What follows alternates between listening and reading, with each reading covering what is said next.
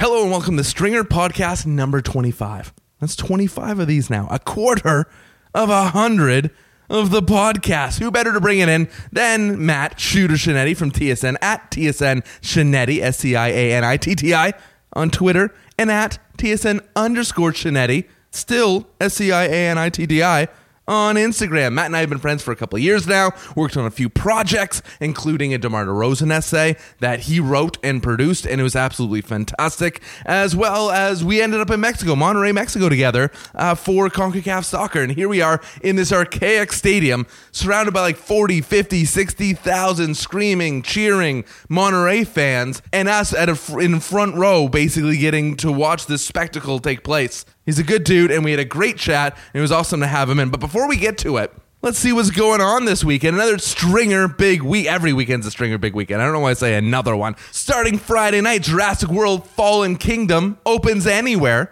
on all the screens, the window screen, the sun screen, on every single screen. It's been 3 years since theme park and luxury resort Jurassic World was destroyed by dinosaurs out of containment. Isla Nublar now sits abandoned by humans while the surviving dinosaurs fend for themselves in the jungle. When the island's dormant volcano begins roaring to life, sounds a little bit like Hawaii, no?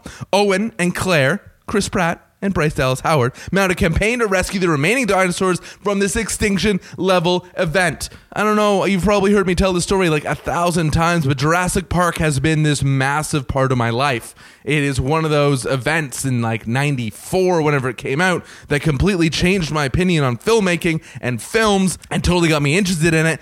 So every time one comes out, you better believe I'm going to be there opening night, and so should you. Saturday night, the Arkells, Tim Hortons Field on Hamilton, Ontario.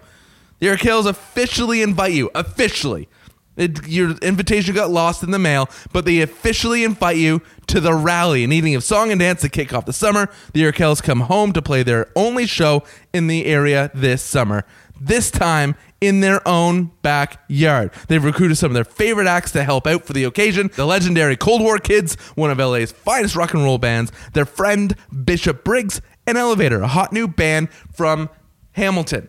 You want to get tickets for this? I'll tell you how you can get tickets to this. Open up your little lappy top, flip it open your phone, and go to seatgiant.ca and just type in the Arkells in the search field, and you'll find great tickets still available for the show at an affordable price. If that wasn't good enough, if you just type in promo code STRINGER, you're going to get even more of a discount, and you're going to get to see the Arkells for even cheaper, and I promise they're not going to feel the hit out of pocket. Seat Giant is going to absorb that. That's right. So Max, you're good. I want to say they're good friends of the show because 2/3 of the Mike on Much podcast that you guys know we're on, Mike and Shane. Max is the third part. Max is also the lead singer of the Arkells. He was also the roommate of an editor I worked with. So all a big lovin'. Check out the Arkells on Saturday night in Hamilton. Sunday, it's the Toronto Pride Parade. It only comes once a year, so make sure you're there. The 38th annual, it's older than me. The 38th annual Pride Parade is happening June 24th at 2 p.m. from the corner of Church Street and Bloor Street all the way down Yonge Street to Yonge and Dundas Square. There's expected to be a crowd of over 1 million festival goers and many more watching from home. So make sure you're not watching from home and you're one of the people there, displaying many forms of art direction, costume design, choreography, music, and special effects. Be colorful, be creative, go big, have fun. That's right, Pride Parade on Sunday. And you know what? You don't like your ideas? I completely understand if you don't like our ideas. But if you want to do your own thing, I still suggest going to SeatGiant.com or SeatGiant.ca. Just type something in. You can get tickets to sporting events, music festivals, concerts, other things going on around the city. And by using promo code STRINGER, you'll get a pretty little discount on whatever your heart may desire. All right, I've done enough talking. My voice is worn out. Thank goodness we already recorded the podcast. Matt Shooter Scianitti coming up right after this. But for the 25th time, we get to hear the sax. Can't wait.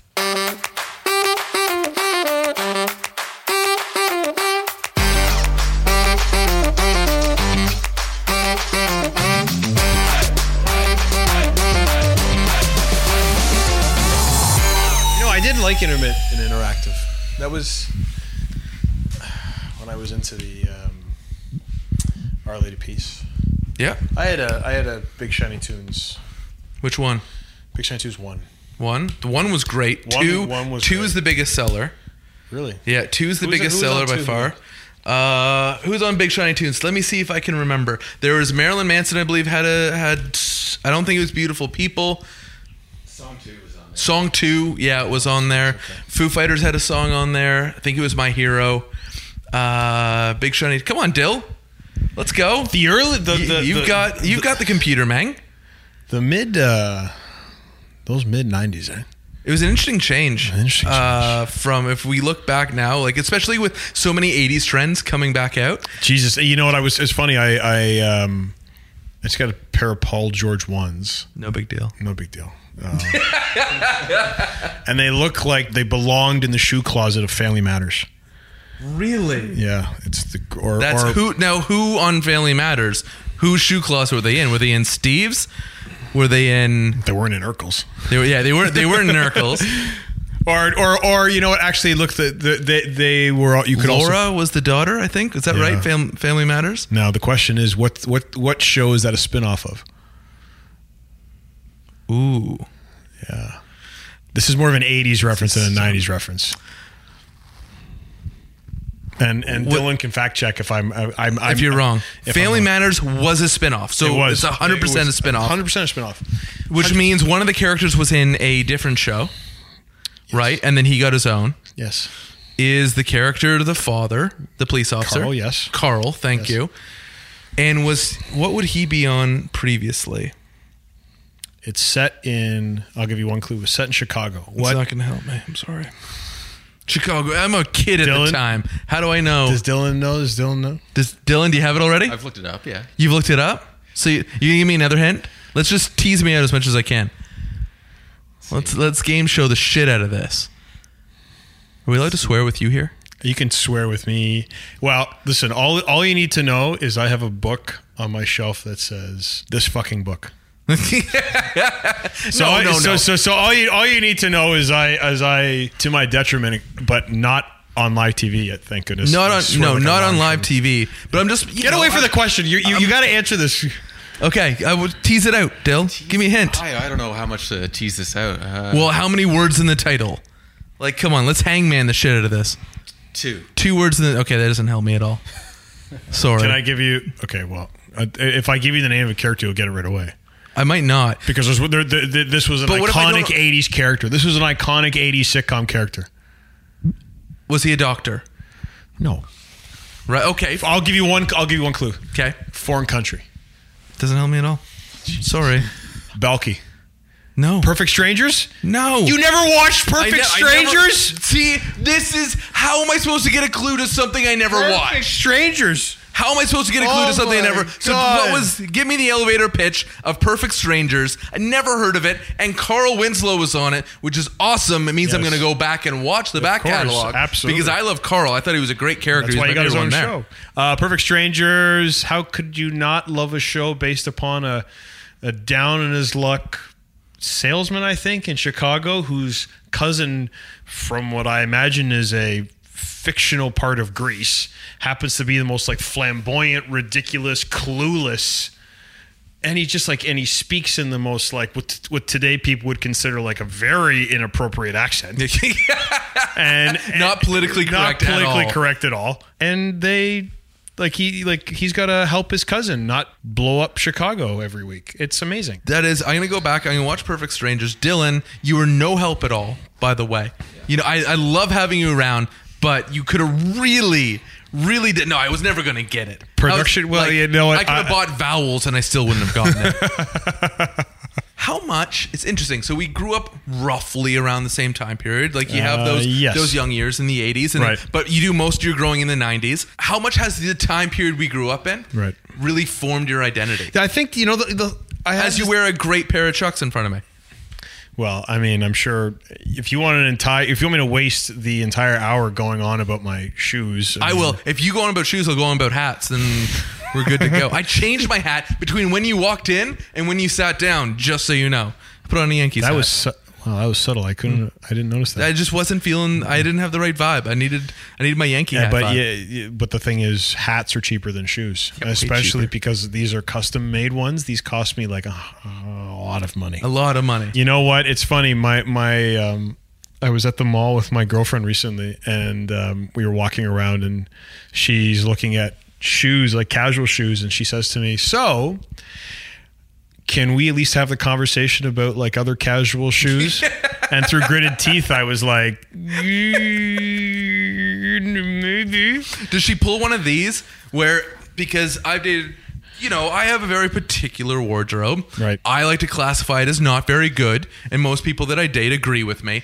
But instead of telling me to buy something else, right, they're really nice, and they say, so this event we're going to on the weekend, what kind of outfit would you wear? And I'm like, oh, this is a trap. I get this now. I'm like, well, I wouldn't wear a hat. And you look for the nod, and you're like, I would probably wear white sneakers. It's like reverse 20 questions. Exactly. You get a little bit more of a nod. Well, and it's funny. So for me, it was, for those who been inside my condo, you walk in and there's those of us lucky enough. Says you. Says me. Who hasn't been inside your condo? Not lucky enough yet. So you walk in, and my dad, who is like the typical handyman Italian father, devised this corkboard wall where you basically, there's dowels and you put the shoes on and you hang them on the wall. And I have 4 wall units like that, because my floor space for 60 chucks, I wouldn't be living in my apartment. They'd be consumed by my shoes, and then that's more of a symptom than a hobby. Yeah, you start tying the laces, hanging it from strings. Again, more of a symptom than a hobby. So my girlfriend, when she first came into my condo, looked at the shoes, and she's like, oh. And then after a while, 1 wall unit, 2, 3, 4, and she's the most polite way said, so, do you have any other pairs of shoes? Exactly. The question. And then the adventure to the department store on the weekend ended with her, after looking at different pairs of shoes, and I kept going back to high tops. She's like, you keep going back to high tops. And I'm like, I know. And she goes, am I annoying yet? I'm just like, just a little. A bit. Just a bit. We're playing a bit. But yeah, going back to your question about, I think the 90s kind of shaped about the identity. 90s, it's funny. We were lucky enough. I don't know how old Dylan is. Dylan was born in the 90s. Dylan was born in the 90s. He was born, so he did all his growing. So last in the year. 80s, we so like I'm old enough, and I guess young enough. Like I had an Atari 2600. Ooh. So I had, Centipede. I had Dr. J versus Larry Bird, which is the greatest basketball game ever. You could break the backboard with Larry Bird. NBA Jam 93, but okay. Cool. And I remember that, and I remember dial-up, the early modems. iterations of like dial-up modems. I remember living in a time where nobody had a cell phone, or like cell phones came in this like DEFCON 4 like case where if you put it too close to your head, you might get brain cancer. My dad had a cell phone, or a mobile phone. Yeah. See, we're not cellular. They're mobile phones that kind of look like a lunchbox. Yeah. And you picked up the top part, but it had a base Right. that you carried around with it as well, and it somehow latched together. Oh, I remember the But- batteries. The batteries you had to put, like, you would like disengage the phone from the battery, so the battery could be put in that like pod and sit there like look like the pod from Aliens. But I tell my sister all the time, it's like my sister was born in the early 90s, and when she kind of came of age and kind of understood the world around her, I mean, so many things change so quickly. Like so many things change so fast, and like even now, have to obviously on TV, but have to be aware kind of what's going on in different mediums. Like stuff moves quickly. Like if you don't, you could break your neck with how fast shit goes in the media business, and it's something that I think has kind of been. For my career, it's been kind of funny because like I went from, writing newspapers and wanted to be just a magazine writer to having to like change really quickly. And it's funny. I have this conversation when young Sprites. young media, whatever, Those professionals, when they come up to me and they ask me, how I got into being on television. I tell them that I never wanted to be on TV.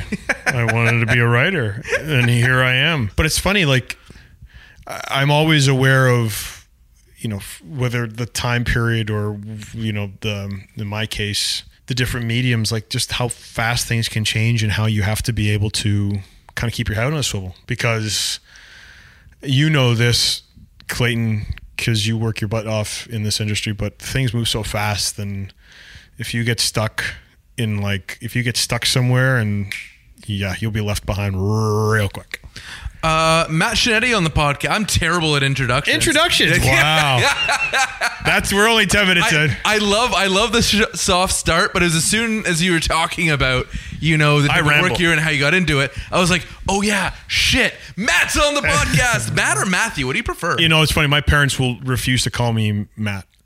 They will call me Matthew. It's like, that's what the name is on your birth certificate, so we're calling you Matthew. I guess I've just become kind of acceptant. I accept Matt, but it's funny, at TSN, nobody calls me Matt or Matthew. Everybody calls me Shooter. Oh, Shooter Scianitti. Which is like, the reason behind that is so stupid, because I phonetically spelt out my name, because Italians, especially when the SCI in Italian is but everyone gives me Scianitti, and Cincinnati. Wow. But I phonetically spelt it out SHHNETTEE, which would be Scianitti, so that on teleprompters, God bless her, Jennifer Hedger or Dare Detition wouldn't be like, and in my first couple months, Matthew Ski. But then that Soscanatelli. Soscanatelli. There's a lot of vowels in there. But it just came down. They saw the SHH and everybody just started calling me Shooter. Which is literally, you were just watching a video with Tessa Bonhomme, and I was doing a hit with Tessa Bonhomme yesterday, and she just said, "Thanks, Shooter," like at the very end of the video. So I mean, it's pretty much, I've never really been one that says absolutely like, my name is this. I've never been that kind of person. Like, even when people mess up my last name, I'm just kind of like, nah, it's whatever. Cool. I've heard it my whole life. You can call me anything but a mean name, and it'll usually turn my head. Don't call me a jackass. I remember I asked Michael Bradley, and I said, "Is it Mike?" Or we were, I don't know, a couple of weeks in. He's a Michael. This is what he said to me. Is it Mike or Michael? He's like, well, when I grew up, he was pretty good about it. He's like, when I grew up, my parents, my family, everyone called me Michael. And then I started dating Amanda, who's now my wife, and she calls me Mike, but everyone else calls me Michael. No, he's definitely a Michael. I thought it was a really nice way of handling it, where it was like, you might hear Mike thrown around by my wife. If you're not her, it's Michael. No, I've never. It's funny. I've never been that guy. There are certain things I think that I'm, I guess, rigid and strict about. I don't know why my name isn't one of them, but I guess it's just because it's. I've heard most people don't even call me by my first name. Like, beyond the fact Shooter, everyone calls me Scianitti anyway. Yeah. Like my best friends call me Scianitti. My girlfriend calls me Scianitti. Like, it's just been the way it is, and I honestly sometimes I forget what my first name is. Sometimes I forget what my phone number is. Once we got out of like talking about the cell phone age, and the fact that we came up in this age and we watched it all develop in front of us, I was the guy when I was young where my friends sometimes would call me and be like, "Hey, do you have so and so's phone?" Because I knew them all. I knew all the numbers in my head. You always knew your home phone number because it was a landline. In which sometimes you had to call. Right. Hey, Mom, what's going on? I'm going to be home late. Or I have to go to practice after school or whatever it is. I'm asked to write down my phone number, and the first 3 digits of mine is 905. And my mind gaps every time. I'm like, oh, shit, what is it? Well, the one thing that most people don't know about me is I have fantastic short-term memory. I guess for the purpose of my job. Long-term memory. So my dad, when I was younger, my first cell phone ended in 1234. Because he was afraid that I forget it. And to, not a cell phone number, my sister spells her name like not the I guess the cliched or typical Ashley. Mm-hmm. She spells it Ashley, Ashleigh. Right. So even now, I'm 32 years old. My sister, she's 26 now. Every time I have to write out ASH, L-E-I-G-H. Yeah, you got to think. Take a beat. No, you just be like, catch my breath. Yeah, it's the E comes from the I. Okay. One of the things that I had to get used to, I remember, first of all, was the switch to the BlackBerry. Right. And I remember how much that threw me off because I was hardcore Nokia guy. Like Nokia till I die. I remember the switch to BlackBerry, and I thought at the moment that we were at the peak of where we're gonna head. Like I'm like, this is it. This might be the last phone I ever buy. How long ago was that, Clayton? Things happen. Wow, we're really keeping on this. Like, don't mess around. Things happen fast. Yeah, they change. We talk about not dragging our heels in the industry because things happen so quick. I'm like, I got the side roller BlackBerry where the roller's on the side, and it also doubled as like an action button. And I remember thinking, this can do everything. This might be the last cell phone I ever buy. And that was 15 years ago. And then a year later, I bought another BlackBerry, and then a year later, I bought another BlackBerry, and then I moved all to Apple. But it's wild to think, like when I see a 2-year-old sitting there, whatever, in the car, and they're navigating through an iPad. Right. It's not that I can't navigate through an iPad, because I can, don't worry. But it blows my mind that this is because of how much things have changed. And as to your point, the fact that we've seen both sides of the line. Yeah. I don't think we're actually after the technological or in the technological revolution. I think we were born after it. Right. But everything just, I have the PVR still blows my mind. The fact that now I don't have to put the VHS, I sound so old. I don't have to put the VHS in and set the timer, which to me was what I did as a kid so I could watch my favorite. I'd record games as a kid all the time. The funny thing about, and I was talking to some of my friends about this, like technology and the way that we process stuff. Now we're going to get to like Marshall McLuhan stuff, Bring it. The medium is the message kind of stuff. But isn't it, first of all? Well, hot and cold media. I mean, if you want to we can put the Stringer podcast listeners to sleep because I can pull everything I learned in second year media studies. Because see how much of it applies. Clayton, it was funny. This is going on a total different tangent. I was doing an event at Ryerson, and I did go to my grad studies at Ryerson, but they called me up and introduced me, and they were doing going through my CV, and they said, Matthew Shenny graduated from York University with a degree in science, business, and technical writing. And I got up and I was like, I did? Yeah. Thank you. I was like, wow. It's a Tuesday and I get a free degree. No, it's one of those honorary degrees. I think they gave Trump something very similar in the States. It's just because you mean so much to us in the city of Toronto. Oh, yeah. That they're just handing things out to you. But speaking of which, going back to York Media Studies, it's the fact of the matter is, and I know you have a lot of people in the industry on this podcast, but part of what our job is we have to constantly be aware of the things around us and kind of adapt. And there's a lot of pressure for those coming into the business because you tend to think that you have to always be looking so many steps ahead. But I would argue that it's better that if you show willingness to get out of your comfort zone, you try different things. When I started TSN in 2013, I wrote out like a whole manual of how to be on television because full disclosure, when I was working at the National Post as a sports writer, I didn't watch TV. I didn't watch SportsCenter. I didn't watch, obviously I watched sports on TV because that's what I was reporting on, but I wasn't consumed with things like aspect ratio or like what codec they were using what they were filming on. I didn't know that stuff. I didn't know about anything about white balance.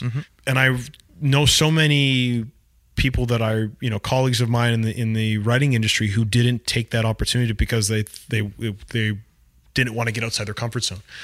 And because we grew up in this time where things change so rapidly, particularly in our business, if you're not willing to step outside your comfort zone and see what your threshold is all the time, then you're not going to be successful. I mean, I know. And I have heard your podcast before, and I know people have come on and they've talked about collaborating and working in, environments with people and being open to new ideas. Mine is, hey, I always tell young journalists, what's your threshold for pain?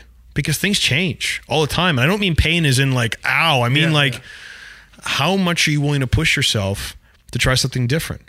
And this is coming from a guy where if you look my name up on YouTube, Matthew Scianitti, I blew a live hit in my first 6 months at TSN. Like bad. Like the line was, I was in Pittsburgh covering the Penguins and the Leafs, and the line I had, if I remember correctly, was because I used to memorize my scripts. So everything I wrote, I memorized it to like, so it'd be right here the whole time. Something like the Leafs have a test against the best in the East. And I remember just obsessing over like getting that line right, that line right. It was one of my first live hits on SportsCenter, top of the clock, 6 o'clock at night. It's one of the most watched shows at 6 p.m. in Canada. And the line came out, the Leafs have another test against the best in the and like my like I don't have to watch the video because I lived it. And hey, Matt, you remember that time? Do you remember that time? It's on YouTube. You remember that time? You're like, so, yeah. I do. Yeah, I do. And especially when my you. dad came up to me a few years ago and he's like, I watched that. You screw up that live hit again and again. I don't think it was that bad. I was like, why are you watching that again and again? But the funny thing about that situation was, like, when you screw up a live hit, it's like jumping out of a plane without a parachute, and you're like staring at the camera, you're like, and that could have been the moment I just said, I can't do this. Like, I'm not meant for TV. But the one thing that I think, at least for my career, that's defined my career, is I'm just like, I haven't reached my limit yet. I'm gonna see what my threshold is, and live TV now is my favorite thing to do. Like, I love live broadcasts. Like, I absolutely love being in different environments and being live. I mean, I have to prepare. I'm not going to go out and just wing it. No.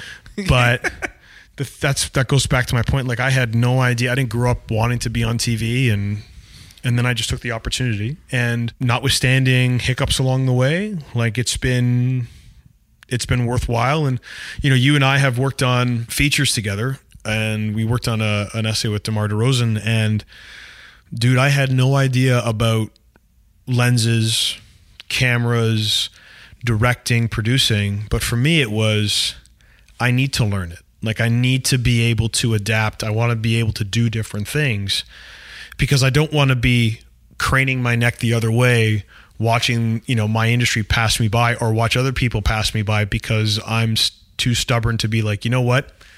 I want to try something different.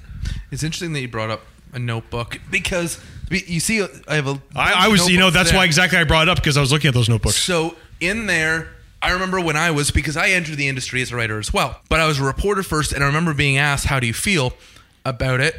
And I'm like, yeah, I can do it, because right away, especially when you're freelance and you're trying to get all the work you can just to pay the bills, because you don't want to like moonlight as a barista or something. And in there, I remember I sat down, and I was fortunate enough to work beside one person. So when I took the job at Maple Leaf Sports Entertainment, I had to work with Michael Ulmer, who I had been reading his stuff since I was a kid, as he was a Sun writer. And then I one of the reasons why I took the job was because I just wanted to learn from him. Yeah. I just wanted to talk to him and hear from his experiences and learn. And then I got to then work beside Paul Hendrick, who had been in the game. Henny, yeah. I don't want to say forever, because that's mean, but I had watched him from CHCH all the way up. So in one of those notebooks is pages and pages and pages of watching him interview people. And I'd set it up. I'm like, after a win, goal scorer, right? And then the questions he asked. After a win, goalie. After a win, coach. After a third period breakdown, or like the team broke down in the third period and lost, goalie. And all his questions, and all I did was try to understand his mind. Right. In what circumstances did he break? How do you take a team that's on a losing streak and still cover them day in, day out? And then when I was about to make the jump to go into directing, in there as well, HBO 24/7. I have time codes. Right. And I have like a story breakdown, and then I have time codes. I have music breakdowns. I have shot breakdowns. I have how long each segment is. You go through it religiously, because at least for me, I feared not being prepared. That is the one thing I like to think about myself, and I know because we've worked together, and Alex Anthony, who's another excellent so talented DOP. Oh my goodness. People don't understand, and it sounds so boring, but preparation It means everything. And in my, and how I operate, because I do a lot of live broadcasts and do a lot of sideline work. But it's funny, just to go back to your point about watching, I've watched Paul Hendrick too. And listen, I wasn't the biggest hockey fan growing up, but I worked alongside Henny when I was covering the Leafs. And the one thing that I loved watching him is he always had the manila envelope. All the questions on he would have manila envelopes and have questions written on them. And I'd watch him, and he's a veteran and a pro. But I always say to young journalists, young media professionals, people looking to break into the industry, and I can tell I'm very accepting and want always to help people, but I'm also brutally honest, and I can tell when I'm interacting with somebody, if they're interested in the industry, I can tell within a minute or two whether or not they're going to have a career. And one question I always do, it's a little game I play for the pleasure of only myself and not them, but I ask them, who are you watching? Who are you reading? Mm-hmm. Who are you obsessing over? For me, it was always I'm a big Tom Rinaldi fan. He works for ESPN. Big Tom Rinaldi fan, because just the preparation, he doesn't carry around notes when he's interviewing. It's like everything is in his head, and that's how I like to approach things, which is you should always be a better listener than sometimes a better speaker. But for me, preparation is so key, because you don't know what's going to happen in a moment. And as much as I have my own notebooks full of stuff, the one great thing, going back to me blowing the live hit and the other mistakes I've made, is like you learn by screwing up. Right, You completely. can't, like anyone who gets, and listen, everyone has certain amounts of anxiety, and everyone needs to work through those things individually. However, the best way to learn, to get better, to grow is screwing up. And I mean, we could do a whole conversation on just how many times I have screwed up and how many times it's benefited me, because that's for me, when you mess up, it's how you bounce back. And I always, my line constantly is, what's your threshold? What are you willing to do? I mean, this is going from blowing a live hit to accidentally mooning Jesus. the wife and daughter of the winner of the Daytona 500. Is that the story about images that you're keeping up an image? No. But Okay. I told you, there's always more with me, Clayton. There's always. So how would one, hypothetically, if it were ever to happen, Friends sit around and not mentioning names, but how would one show, full cheek, both of them, to the winner's wife and child of the Daytona 500? So March 2013. This is my first road trip for TSN, and it's 150,000 people. There's the infield, and it looks like this enormous space. Well, the winner's circle is like a fraction of that. And so we're, as rights holders, TSN would get the chance to interview the winner, and the winner that year happened to be Jimmy Johnson. So I have no idea what I'm doing. Like, I'm just like, I don't know. Like, I'm prepared. Like, I'm prepared, but I have no idea where I'm going. My ENG, which stands for Electronic News Gathering. There we go. Just for our friends who have no idea what the acronym for saying. Or if you go, Eng. I think funny enough, going on that, Arsenal TV, they use like their Eng. They call that something like their Eng feature or something. Is all the style of footage that Alex and I work on. But they call it their Eng feature from a game. And I'm like, guys. You lost me at Arsenal fan. This is... Anyways, United fan here. Back to the story. So I'm in the winner's circle for the Daytona 500. It's an exceptionally warm, humid day in South Florida. And we are moving around the winner's circle. I have to get to Jimmy Johnson in case we have a one-on-one, because it's going to be Fox, it's going to be international, then it's going to be us. So I'm moving around. There's velvet rope. There's pizza, people, sponsors, confetti, NOS energy drink going in the air. And I duck down underneath, and you can feel your pants on a sweaty day. TMI, stick to your butt and stick to your thighs. And just then you grab on. Then you just go underneath one velvet rope. You stand up and rip. And you stand up, and it's kind of like you just cut yourself, right? You're just like, oh, that was weird. And all of a sudden, I feel like in a day that I didn't feel the breeze. I felt the breeze, and I'm just like, oh, that's probably just my pants. No big deal. Whatever. Yeah. Walk over, and in classic, the ENG operator Dean, who has been a mentor of mine since I started TSN. He's looking at me, he's talking to me, and I'm like, yeah, and I turn around and I point to Jimmy Johnson, and he's like, whoa! And I'm like, what's up? He's like, your ass is hanging out of your pants. And I'm like, what do you mean my ass is hanging out of my pants? Like, just yelling it. He's like, Maddie, turn around. And I'm like, he's like, I can't help you, man. I can't cover that. I'm like, what are you talking about? He goes, and he grabs the part of my fabric, which at the top of which was split, and he goes, I'm not going to touch your ass, but it starts here. And he goes, look down, and I could see by just ducking underneath that it had went from my belt loop all the way down my leg and had caught part of my boxer briefs. I was gonna say, I'm like, most of us wear underwear. Yeah, but it caught like it. Okay, so maybe full moon isn't, but yeah, it's completely. I got the mental image. Yeah, so all of a sudden, I'm wearing nothing but a medium-sized golf shirt in the middle of the victory lane, the Daytona 500, with an extra flag now blowing in between my legs. On your first trip, on my first major trip for TSN, and now I'm like sweating and nervous and scared as fuck. And so anyway, we're now waiting for Jimmy Johnson, and my camera guy goes, okay, Dean says, stand by me. Don't do anything, just stand by me, and we'll be, and I'm like, okay. So we're waiting, and Jimmy's thanking his sponsors, and then Jimmy's thanking Fox, and Jimmy's thanking sponsor over here, there, 10, 20, 50. His wife and daughter come, and they're, and then a rep comes up to us and says, Mr. Johnson, you still have an interview with Mr. Johnson one-on-one. Could you do it by the Players Lounge? In my head, the first words that wanted to come out were, no, thank you, but next time. Before I could say no, she had left. And so Dean looks at me and he goes, well, we're moving. So then think of me waddling half a click towards the Players Lounge. Now that everyone is leaving, and when Daytona, everybody parks their car or trailer in the infield. Correct. So I don't know how many people saw part of my ass that day, but it was probably in the tens of thousands.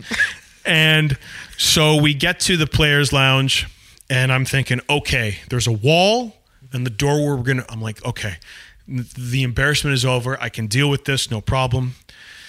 Jimmy Johnson comes out, comes right up, shakes my hand. My butt is to the wall. He can't see anything. And then his wife and daughter come out, and they stand behind me. No.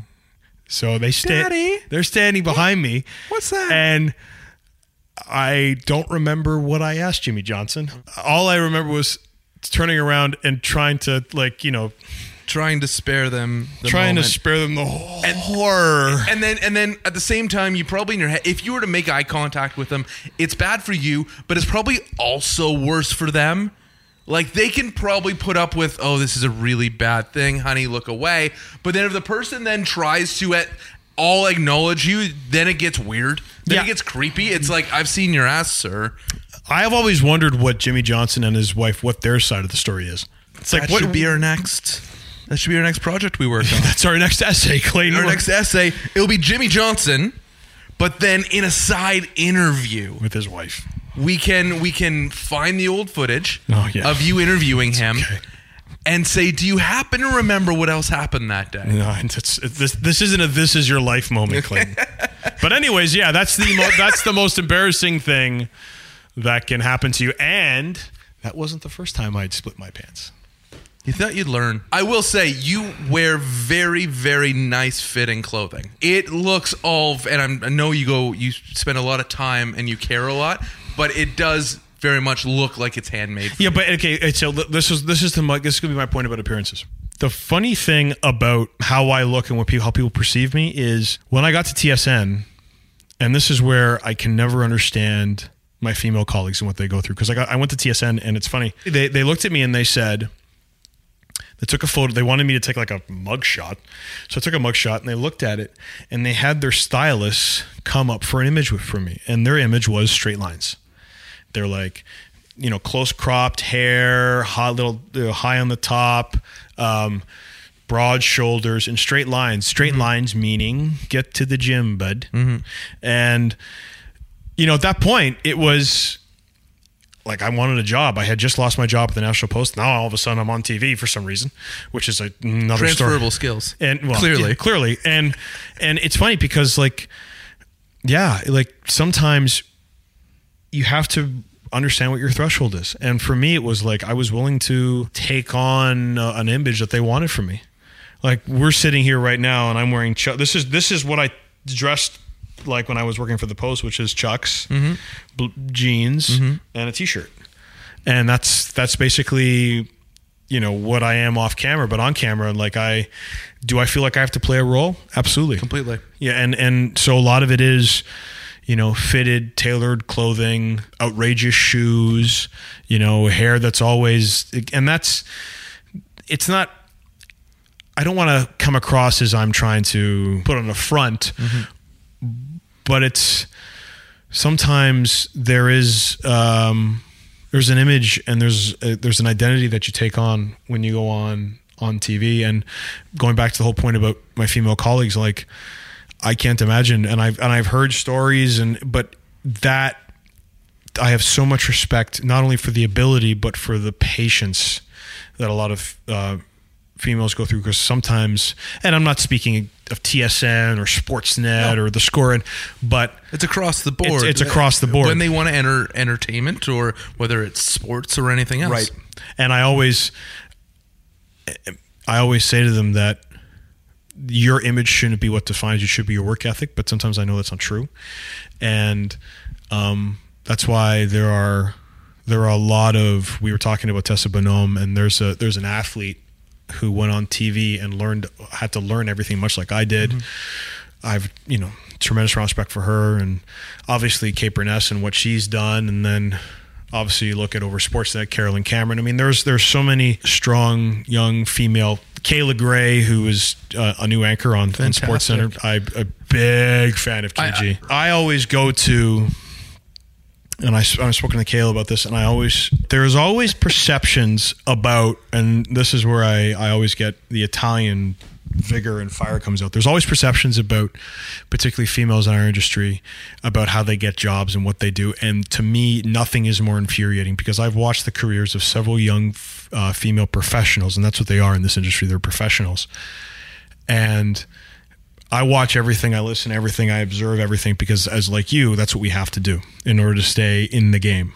And I watch someone like Kayla, or I watch someone like Tessa, and it just makes me feel good knowing that I'm working in an industry with strong professionals who deal with what they deal with in terms of the image perception, and have an incredible amount of execution. And Kayla, I think, and I hope, and I'm sure she's going to usher in, a new era at TSN in terms of people on SportsCenter, like just a younger, because she's now the youngest person on and she's only 25, 26. Like I had no idea. She's a baby, and Aww. but she like, anyway, I could go on talking forever about Kayla, and so the work ethic of those. Kate McKenna also, who does some producing for The Social, but also works with us on the CFL and TSN side. So many great professionals to learn alongside in this industry, because they take the time, and like you and I try to, they don't want to stand still, and they're always willing to take risks and see what their threshold is. You mentioned identity a few minutes ago when you were speaking about the identity you hold on camera and the one that you have away from the camera. Is that in a way a comfort, because you can play a role at times and know that, it's okay because who I am is 15 feet back from that? Or is it a hindrance, or can you dive between the two? It's a good question. I only recently began to appreciate the space between the two, maybe 2 years ago. And for me, it was funny because I made a conscious decision to say, this is who I am on camera. This is who I'm going to be on camera. And who I am off camera is going to be just for me and the people who are very close to me. Because the one thing about being on camera, on TV, and I'm not trying to come across as if like I walk down the street and have throngs of people. No, like not at all. Not at all. But you know, if I get recognized, like I have to be TSN Scianitti. I have to be Shooter, and that's okay. Well, like I'm okay with that because it's what I get paid to do. But I'm also cool with when the suit comes off and I put, you know, whether it's a graphic, usually Batman tee on, or last time we went out for dinner, that's exactly what you had on. Was a Batman tee. Production meeting where I always wear Batman tees everywhere I go. You can spot me by two things: Chucks and Batman graphic tees. But that's for me, that it's not a safety net. It's not a safe place. It's just, listen, I don't mind being the guy who dropped a pass on live television. Another embarrassing moment on live TV, or another embarrassing moment in this job that you can have. But I also know that when it's done, I put it away, and I'm okay with that. Like I'm totally comfortable with saying, this is once the suit comes off and the 3P, the waistcoat comes out. It's like, no, you know what? I put that away. I put the suit bag away, and I hang those chucks up for the day, and I'm good with that. I don't have to keep pretending to be, not pretending, but I don't have to keep being TSN Scianitti everywhere I go. You see, I thought that the Batman tee would only come out when you put the suit on, along with that really deep voice. Do you know what I used to get? Because you got to tell people, I am the Batman. I'm Batman. I'm Batman. Do you know what? But you know what the funny thing is? Do you know what? I love that I got you to do that. Believe me, we can. Don't get me started, Clayton. We can go on. We can travel down that road anytime we want. Anytime. You know what I got a lot when I was a kid? People never, and I've been a Batman. I'm not just like I was a Batman fan when I've me with Batman tops, Batman stuff when I was like 5. But everyone always called me when I was growing up, because I wore glasses and had dark brown hair. Clark Kent. And nothing irritates me more. I was like, no, I am not Clark Kent. I'm Bruce Wayne. Stupid. Bruce Wayne, and I'm Batman. And I'm the Batman. Why did that have to happen? As much as I love the Christopher Nolan Batman movies, do you really want to go down this road? Give me, not just for, I don't really I kind of want to. Okay. Like, give me a Michael Keaton voice. I like the backstories. I like the way Nolan envisioned most of Batman. But Michael Keaton's my Batman. If you ask, the only problem with Michael Keaton being Batman and Tim Burton is Michael Keaton's Batman did what? Killed people. Right. If we're going to split hairs, Batman has only one rule. He's not going to kill people. And as much as I love Michael Keaton, he kills a lot of people in those Tim Burton films, which just makes him... Tim Burton kills a lot of people. Tim Burton. And so it's funny when people ask me about being a Batman fan. I'm more a fan of like Batman writers than I am the people who play Batman. I do like reading, Joseph Loeb's Batman, Scott Snyder's Batman. Being a writer, I mean, I loved to read, and I always, especially with graphic novels, there's just such a great storytelling medium there. People now ask me so much about obviously being a Batman fan and go on about the Batman v Superman and the DC. I will say definitively, as much as I love Batman, much as I love DC, the game was over after I saw Infinity War. I just can't. We talked about that. Actually, we did. You walked me to the theater. I did. I walked you to the theater, and we had a long discussion. We had a long discussion as I went to go see him. Yeah, that was unbelievable. Yeah, it was good. Incredible. You can't. Good. Yep. No. I can't. We're not going to go and spoil. We don't have to go into the movie. Just if you haven't seen it for whatever wild reason, because it's been so long, just fucking shut up. Go see it. Just do it.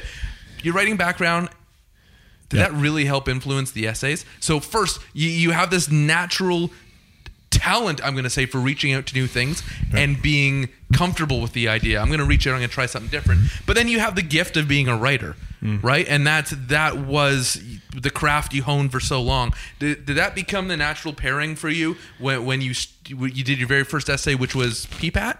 Okay, so here's the thing about me. I love writing, and writing, going back to this theme that we keep, like, what's your threshold? When I lost my job at the National Post, it was one of the toughest times in my professional and personal life, because like I had the job, well, one of the jobs I wanted. And, you know, I had traveled to the Indianapolis 500 and did a feature there. And I had traveled with Canada's national men's rugby team before the World Cup and did a feature with them. I had traveled a whole number of places and done and written features that I never thought I would write. Like I never thought I'd be standing in Dan Lozel's call box at Woodbine Racetrack talking about horse racing and how to call a proper race, like that and writing that stuff was just what I love to do.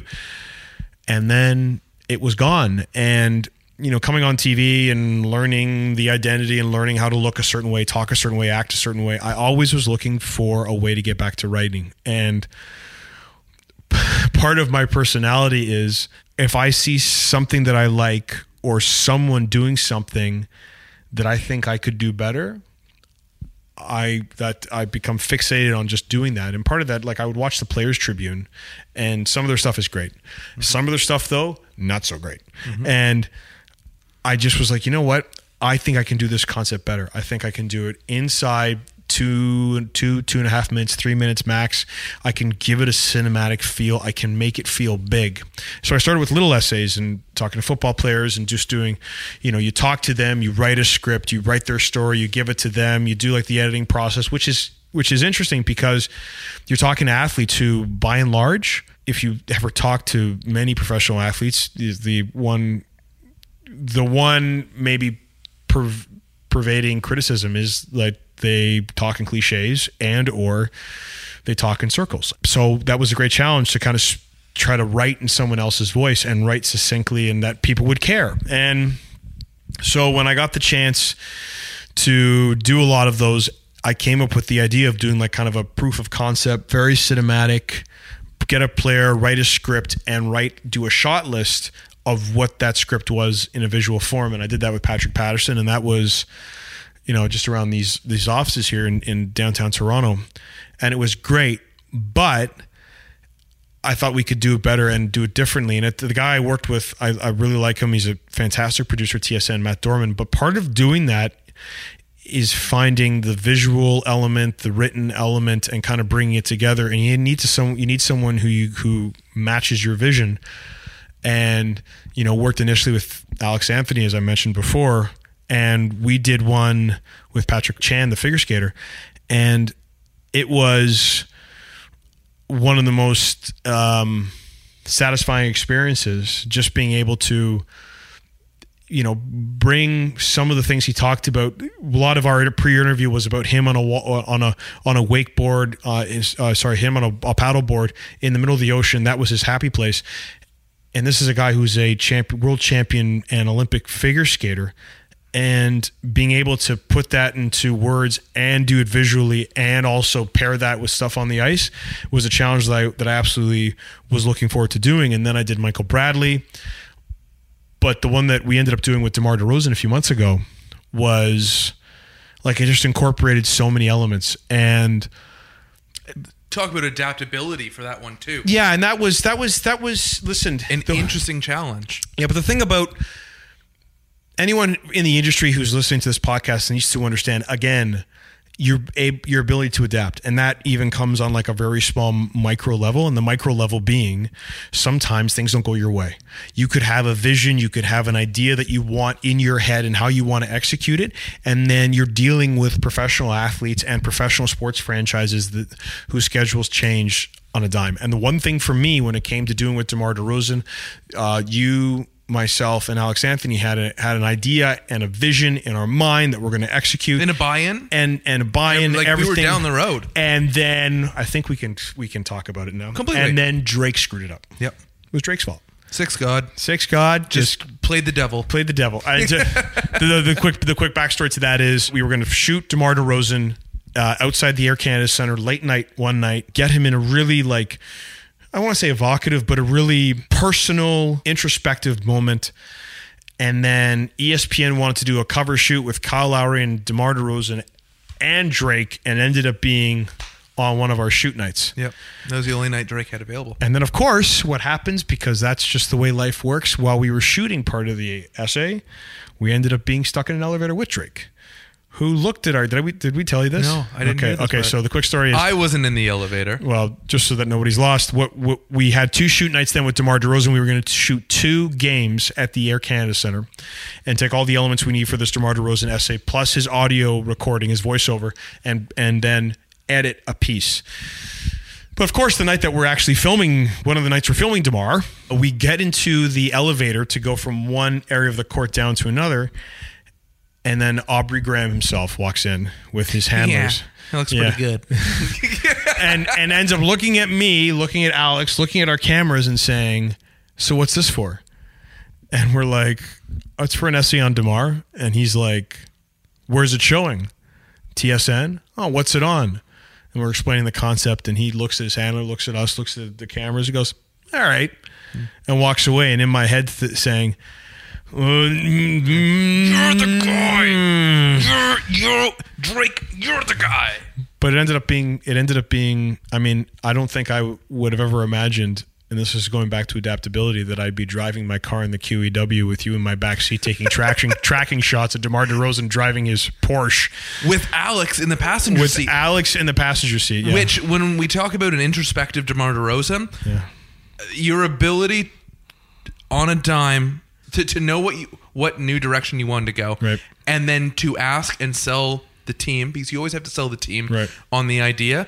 When we talk about it introspective, what better time is it than when the player is driving to the game with all of his thoughts in his mind, dealing with Toronto traffic? And that's exactly where we got DeMar. Right. And we thought maybe it's going to be in the morning, when he's going to shoot around. Maybe it's actually going to be on another day when he's going to the BioSteel Center. But they gave us before the game we're shooting him in, and you get those moments when DeMar is in his own head. And I always operate in kind of the team concept. And if we as a team didn't and weren't willing to adapt and understand, okay, our threshold has changed, then we wouldn't have got that moment. Now, bearing in mind, obviously, that DeMar didn't necessarily have a great playoff run, and that, but it didn't ruin our essay. And honestly, I don't think it ruins the story. And no, it doesn't at all. It doesn't, because if there's nothing I've learned from sports, it's not that everyone has a journey they go on. Everyone has great nights. Everyone has terrible nights. Everyone has games in which they drop a pass on the sideline, or they split their pants, or they just wish they could do it over again. And I think that a lot of what makes players so powerful is that, we get to see their highlights. We get to remember the highlights of their career, but we get to live through their tough nights. And when you are a fan of a city or for a team or of a player or whatever, you are not just pulling for the win. You're also pulling for them to get out of a bad spot. Right. Like, you want to be there. You want to be part of that motivating force that pulls them out, because we believe there's this connection that exists, and often does exist, between the fan base and the player on the pitch. And for me, what better story than Toronto FC and their ability to go from league worst, or, as put it by one player, worst in the world, and then to climb up and to see the swell of support. And in a way, you don't pull them out, because the management had a lot to do with it. The coaching had a lot to do with it. The talent of the players have a lot to do with it. But to see that relationship build with success looming and then becoming a reality is incredible. And I do want to talk about moments, because there are tough moments where I call a player by the wrong name. And there are great moments that we are fortunate enough to witness. And sometimes we realize it on the day, and sometimes it's not until the suit comes off or my camera goes down that you truly get to appreciate that we were there for something incredible. What are some of your favorite moments, snapshots, that you are thankful to be a part of? I got a chance to cover the Olympics this past February, and the one thing about the Olympics that we don't understand from afar is how much it means to the people who have worked their balls off, and I mean it not in the literal way but in the figurative way, who have worked so hard to get to that moment that only happens every 4 years. And You know, I have a handful of moments that meant so much to me. Some that will be personally for me with me forever, but professionally, you know, you can take a look at the ones where you almost not starstruck necessarily, but I think back to Tessa Virtue and Scott Moir winning the gold in the free dance and being in there and watching them skate. And their whole set was from Moulin Rouge, and then obviously the media kind of played up the fact that it was the song Roxanne. And as soon as you know, I'm not even gonna try to imitate Ewan McGregor singing Roxanne, but when that note hits and he just screams Roxanne, like to feel an entire building shake, and it was like shaking. And watching it, you're just like, it's not often that you realize in this business that you're watching the greatest ever to perform in their sport. And it's just like you're watching it going, and it almost like brings tears to your eyes, not in like an emotional, like, but you're just like, wow. And it's like, this is the greatest moments ever. But a moment that hit me was the moment the Canadian women's hockey team lost. And I was speaking to Marie-Philippe Poulin, and we were doing an interview for SportsCenter. And I know you talk about good moments, but sometimes in this business, when you get a genuine moment, when you get a moment that like means something, and I'm very much about those moments. I love raw emotion. And the question I asked Marie-Philippe was, how proud are you of your teammates today? And she looked at me, and this was like the second or third question in, and she looked down and she blinked and she started crying. And for me, that moment meant something, not because I was being a homer, not because I was particularly disappointed that they lost, but because in that moment, the fact that her C was on her jersey, the fact that she was a high-performance athlete, a professional in her own way, was gone. She was just someone who had given everything she could. And remember, the woman lost in a shootout, had given everything she could, and it wasn't enough. And she wore it, and she felt so much genuine emotion for her teammates. And to be there and talking to her, and I saw her later on and talked to her about that moment. But for me, it was one of those things where like, this business gives you those moments. And it's one of the things, like, I'm not one, well, I guess I am, because we all love to succeed in this, you know, and being on the sidelines for the Grey Cup, which is watched by 10 million people in this country, is great. But I'm more the one-to-one moments.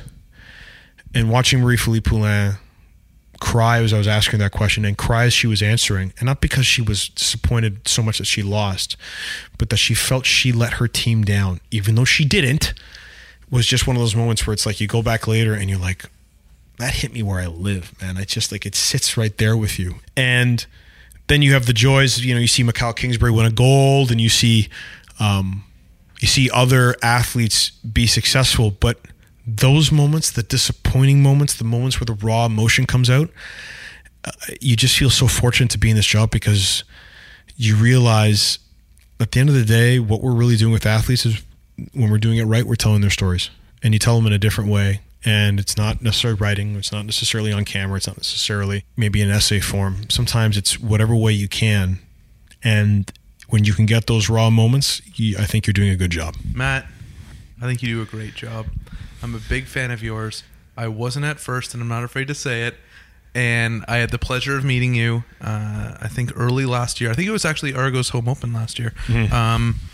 And I watched more and more and more and more, and I followed, and I realized the Patrick Patterson thing was yours, and I have truly, truly grown to admire your work. I have to know why you weren't a fan of mine to begin with, because this is not the first thing. People, because you know what the thing is, and this is probably running over time, but you know what I love is that people, when they see me, mm-hmm. when they see me and they don't talk to me, and they see me, and this is nothing I take personally, it just fascinates me.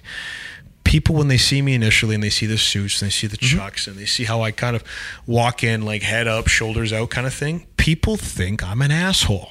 I didn't think you were an asshole. I wouldn't say that, but I completely relate to the idea of having to play a role on television. Yeah. And I didn't like the role of the guy. It was a tad too loud for me. If that makes sense. Loud? I have never ever been confused for loud before, Clayton. A tad too loud. And then I had to wake up and I was like, oh yeah, you dumb fucking dummy. Dumb dummy. Does you take out the F word and it just doesn't work. Come on, you dumb dummy. You know this is how it goes. There are people, and we go out there and we do the best job we can in kind of in between the lines that we get to do it in, and that's the role we play. Right. And it doesn't mean we aren't great at our job. It just means that's the person we're being. And you were extremely kind to me. I think actually what you did was you gave me the heads up so I didn't get fucking smoked on the sideline of an Argos game. And then I kind of like, thank you very much. And, you shuffle back and shuffle over. I remember that. And, you're like, oh man, he was a really nice guy. And as we do, it's not that you do research on someone, but someone stands out and you keep tabs on them as things go along. Sure, yeah. And as the year goes on and as different things go on. And then I realized you were associated with the, that you had done the Patrick Patterson piece and that you did do the Michael Bradley piece. Then I realized, and I don't know if you told me or someone told me your TFC connection from the CBC days. Yes.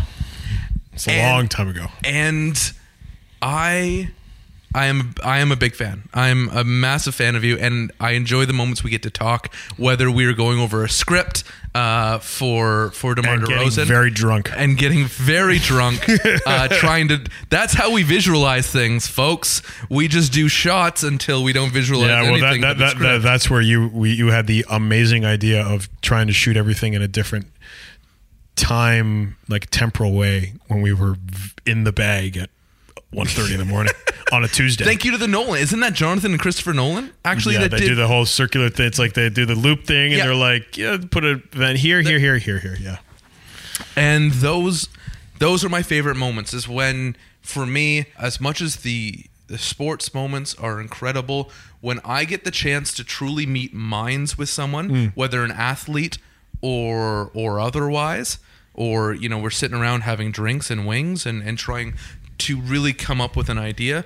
When I realize that the people at the table and people around me are on the same wavelength, right, those are my huge wins, and those are my favorite moments. Yeah, so I totally agree, buddy. Thank you for coming in. Thank you for including me on this wild stinking journey you're on, including the essays that you do. I feel very privileged. No, you know what? Here's the thing. I always feel myself very fortunate to work with people. It's never about me. I hate to be like cliche, but it's not about me, folks. Even though people recognize me on the street, but it's not about me. It's about we.